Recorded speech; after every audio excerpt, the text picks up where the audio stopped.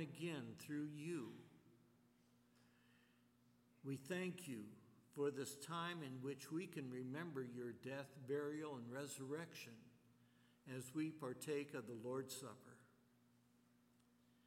Continue to be with us. Help us to fulfill the task that you have given us. Help us to tell others of Jesus. For we do pray in Christ's name. Amen.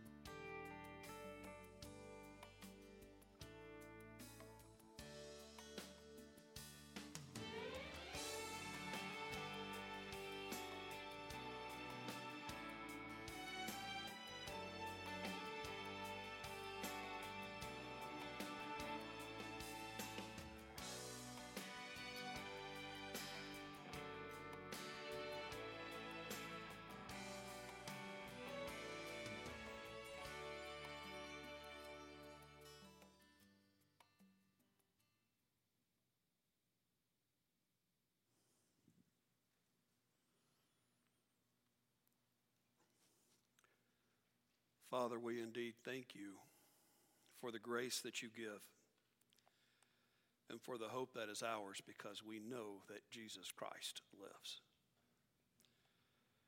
We thank you, Father, for the hope and for the knowledge that our efforts are not in vain. And we look forward, Father, to seeing you face to face. As we open your word this morning, Father, may we be attentive to what your Spirit has to say. And it's in Jesus' name that we pray. Amen. Good morning. If you will look in your bulletin and pull out that communication card that is in there, visitors and members alike, if you're visiting with us, welcome. We're glad you're here. There should be a pen in the pew rack in front of you. If you don't have one, everyone please take a moment to fill this out. At least give us your name and an email. First-time guests, we have a gift for you out in the lobby. On our guest services table, there's a couple of books and things there. Please be sure to stop and pick one up. Let me fill my card out with you at the same time here. Let me get mine here. Can I get a little bit more light up here, possibly?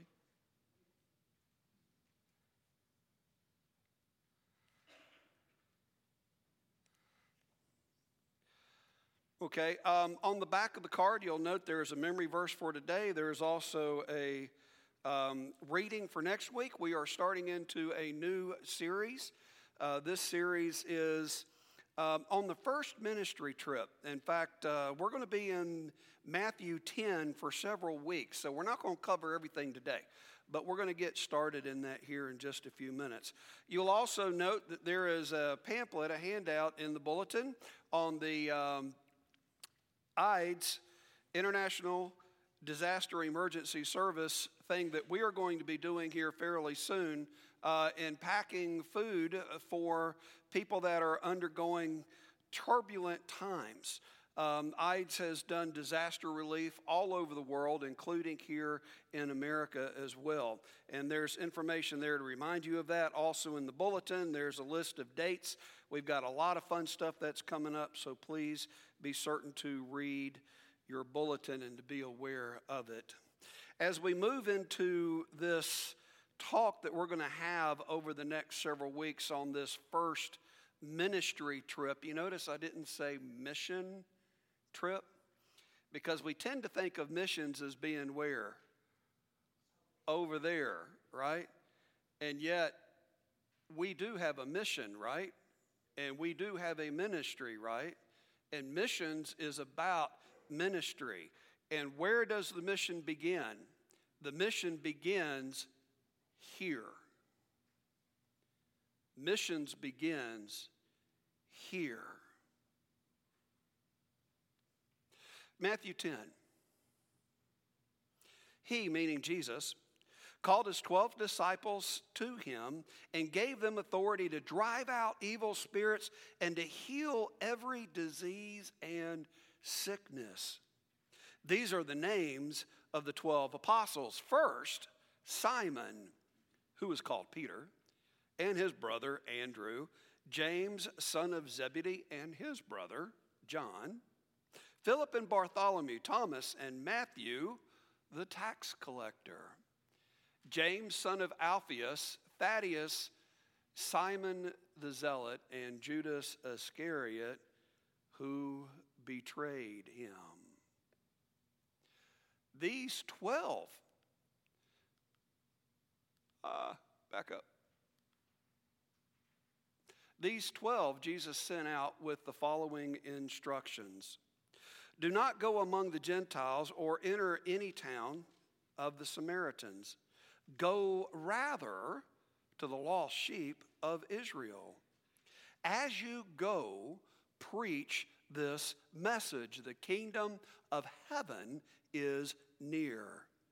Heal the sick, raise the dead, cleanse those who have leprosy, drive out demons. Freely you have received, freely give. Do not take along any gold or silver or copper in your belts. Take no bag for the journey, or extra tunic, or sandals, or a staff, for the worker is worth his keep. Whatever town or village you enter, search for some worthy person and stay at his house until you leave. As you enter the home, give it your greeting. If the home is deserving, let your peace rest upon it. If it is not, let your peace return to you. If anyone will not welcome or listen to your words, shake off the dust of your feet when you leave that home or town. I tell you the truth.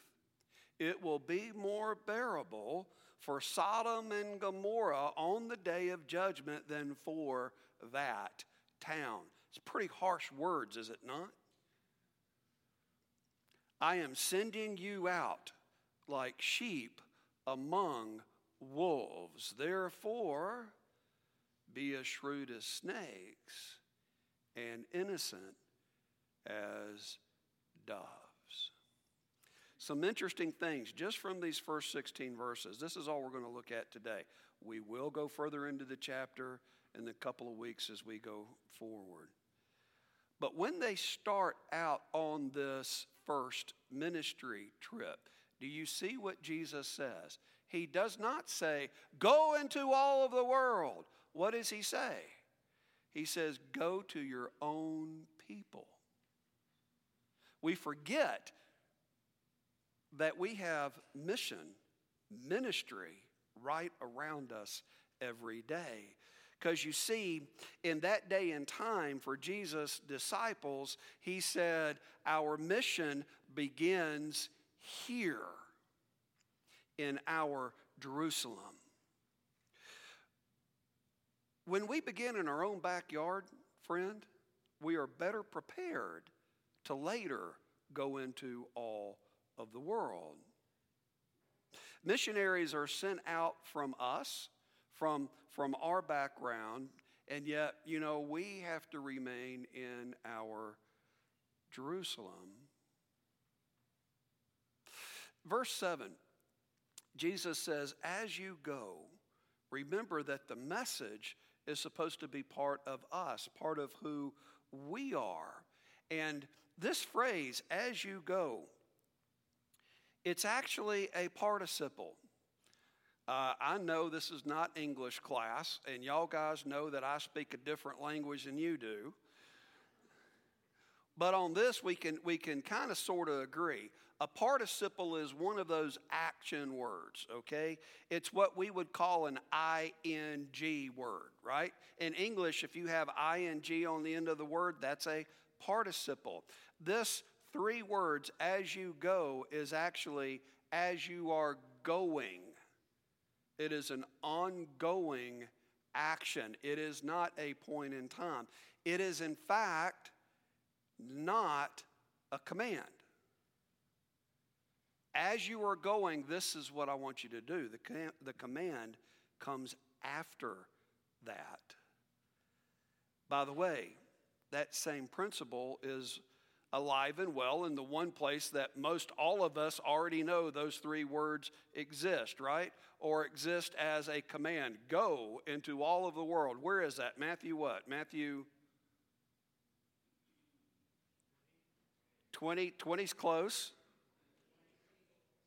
Yeah, Matthew 28:20, right? 19 and 20. Even there, that's not the command. That's not the vocative voice. That's not the you go, which is the way we read that in English, right? It actually is as you are going, and then the command, make disciples.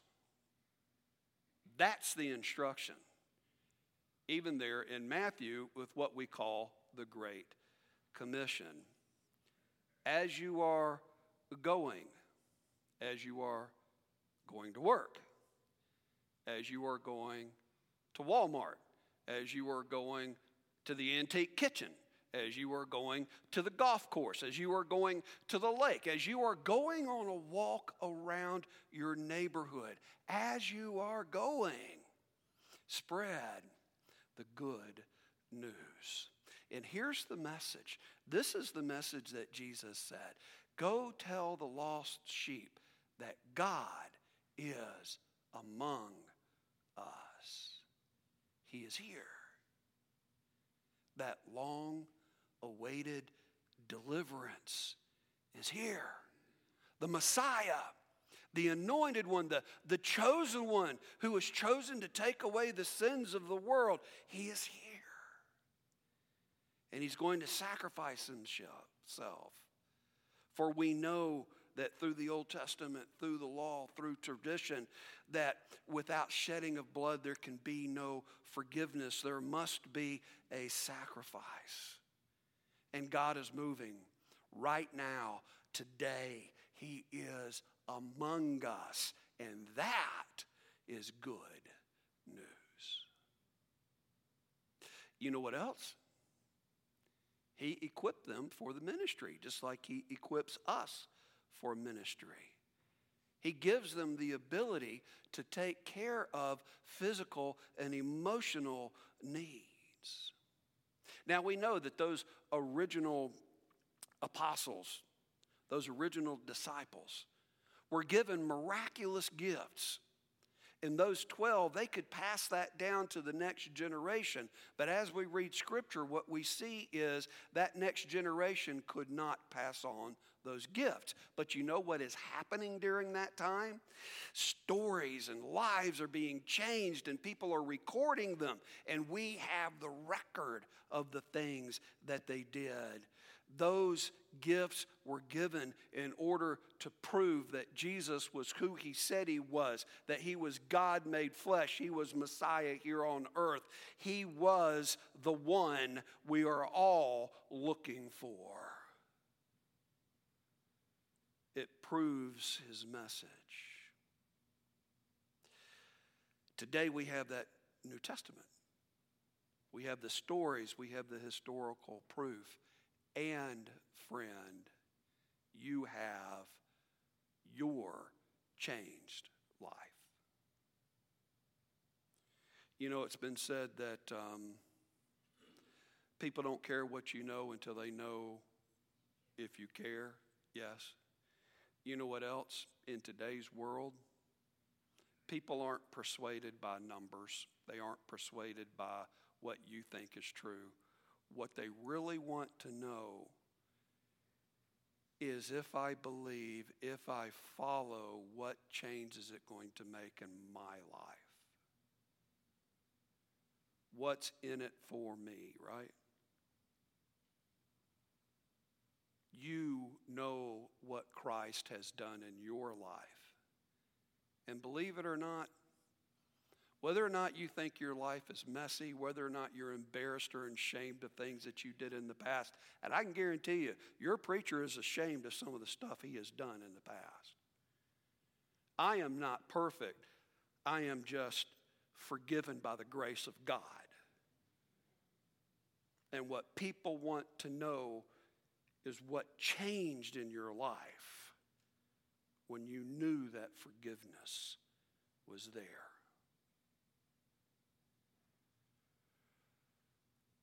You and I can't heal like those first disciples.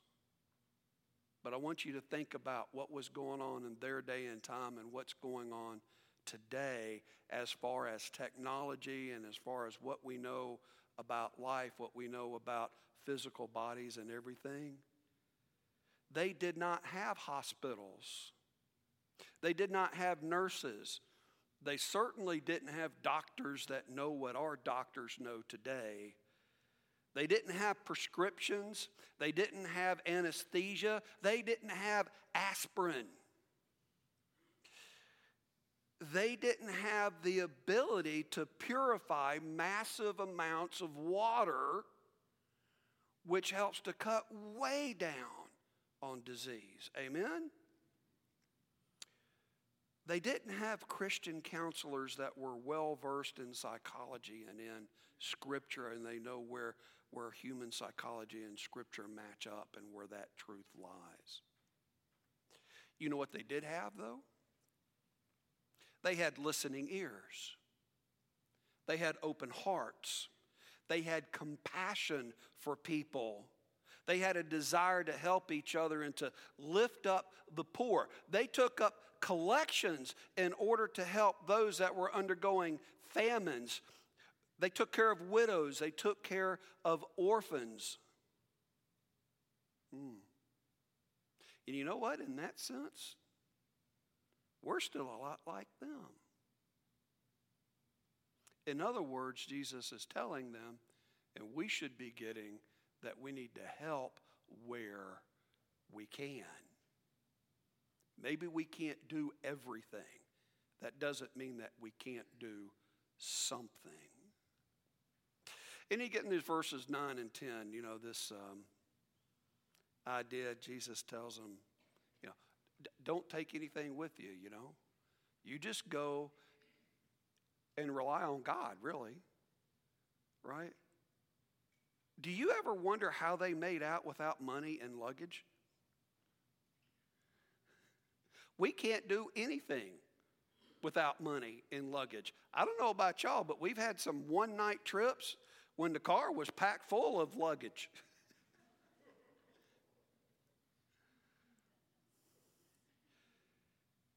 If they couldn't take all that stuff, what was it they could take? Well, number one, they took good news. Yes? They took a message. God is among us. And they took their dependence on God and a trust that he would see them through. See, even they had to learn that sharing the good news is an act of faith. I think we can easily forget that God wants us to be the bearer of that word, that He wants to draw everyone to Him. And if we are in the will of God, friend, there's no way you're not going to be successful. You simply will. Now, it may not look like what you call success, but there's a difference between tilling ground, planting the seed, watering the seed, picking the suckers off a tomato plant once it's up, tending to the garden and getting a harvest. There may be some times that you come along and you talk to somebody and the fruit is hanging right there and it's ready to be plucked. And there are other times where somebody's life might need a little tilling. You might not be the one that's going to see ultimately what seed you plant are going to result in. In verses 11 through 16, Jesus does say that there will be success, though not everyone is going to believe. Some people are going to be hot for God. They're really looking and they're primed and they're ready for the Holy Spirit to really come in and change their lives. And others are going to be physically frozen. They need to be thawed a little bit. They're not really ready for the Holy Spirit in their lives.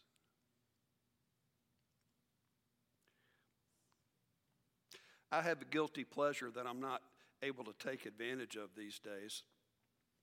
But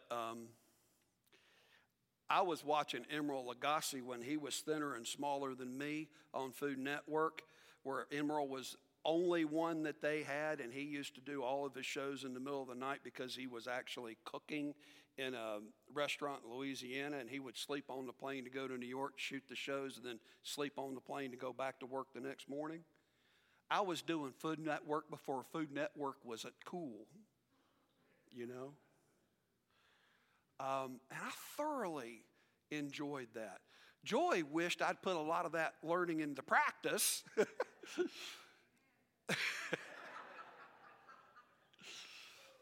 But one of the things that I learned is there are different ways of cooking a steak. Anybody here enjoy steak? Can I get an amen? Amen? Okay. If God didn't want us to eat cows, He wouldn't have made them out of meat, right? I learned some things about cooking a steak that I was doing well and doing right. I learned some things that I never even thought of. Like a lot of places, they pan-sear the meat. They pull off rosemary and put in a big old hunk of butter and create this glaze and hold the pan, and they're constantly throwing the butter back up onto this piece of meat. And I know I can't smell that through the TV, but man, I can taste it. What do you call that when you're just kind of throwing that juice back on? You might do this with a turkey. You got a turkey in the oven and you get some, what do they call that? Basting, right? They call that basting. Now, you might take some chicken and you want to do something with it, and you might put it in a bag and throw some seasonings and maybe a little liquid, maybe some sauce in there, and you put it in the refrigerator for a while. What are you doing to that meat? What are you doing? You're marinating it, right? But, you can't do that until it's thawed, right? Yeah. Frozen meat, you really can't do anything with. But if you think about it, the Holy Spirit is the heat that changes the taste. It changes who we are and how other people perceive us. It's what draws them to us. The Word is that seasoning, that basting, that marinating. and you get to be the cook. You see? See, some people can be basted, but others require marinating. You can't just go and, I wish I knew a better term for this, but I think it makes a whole lot of sense. And I know it's not the thought you really want to have, but I've seen people who just go and they just spiritually throw up all over somebody. And they throw out everything that they have and just not paying attention, not listening. They're just, they get in their mind and they can't even stop it. It's just coming all out, right? That may be necessary once in a while, but most of the time people need a little basting. They need a little marinating. Let me ask you a question. When was the last time you handled a snake? I was wondering if Uncle Dave were going to be here today. He didn't show up today. Anybody handle snakes for fun other than Dave Gotham? Oh, there's a couple of you? Yeah. There's always some weird person in the crowd. That's okay. I got no problem with it. I got no problem with you doing that. I personally am not going to do that. Okay? I'm one of these guys that thinks that the proper utensil for to use when moving a snake is a shovel, hopefully with a very sharp edge on it. Think about it. Just not my cup of tea.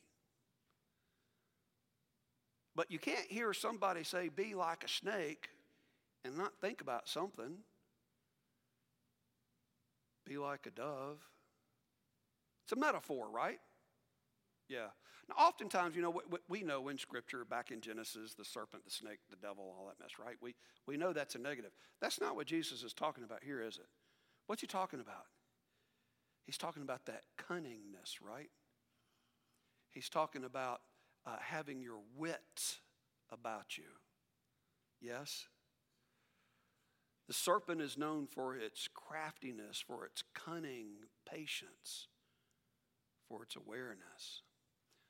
Doves, on the other hand, small little white birds. We know doves, right? On the wings of a snow white dove. Am I the only one that likes old country gospel? We know doves, right? It's a symbol of what? Even today, it's a symbol of peace, right? It's a symbol of peace. It's a symbol of love, of hope. And doves are something that we view as being soft and gentle, yes? What I believe he's saying, you guys know this, but what I believe he's saying is be smart, but be gentle and compassionate with those people who are frozen or need a little marinating or need some basting. As you are going to your own people, give your own countrymen, your neighbors, your brothers, good news. Because ministry, mission begins here. Don't get hung up on the spiritually frozen. Look for those that are thawing, that the Holy Spirit is already simmering. Jumping ahead, I'm going to leave you with this verse. Down at verse 40, same chapter. We'll get here in just a couple of weeks. Jesus says, he who receives you receives me. And he who receives me receives the one who sent me. Yes? So as you are going, brothers, sisters, family, remember, you can change eternity for someone else. Father God, We thank you for your word, and we thank you for Jesus, and we thank you for his instruction. We thank you for how he taught us and how he taught those first disciples.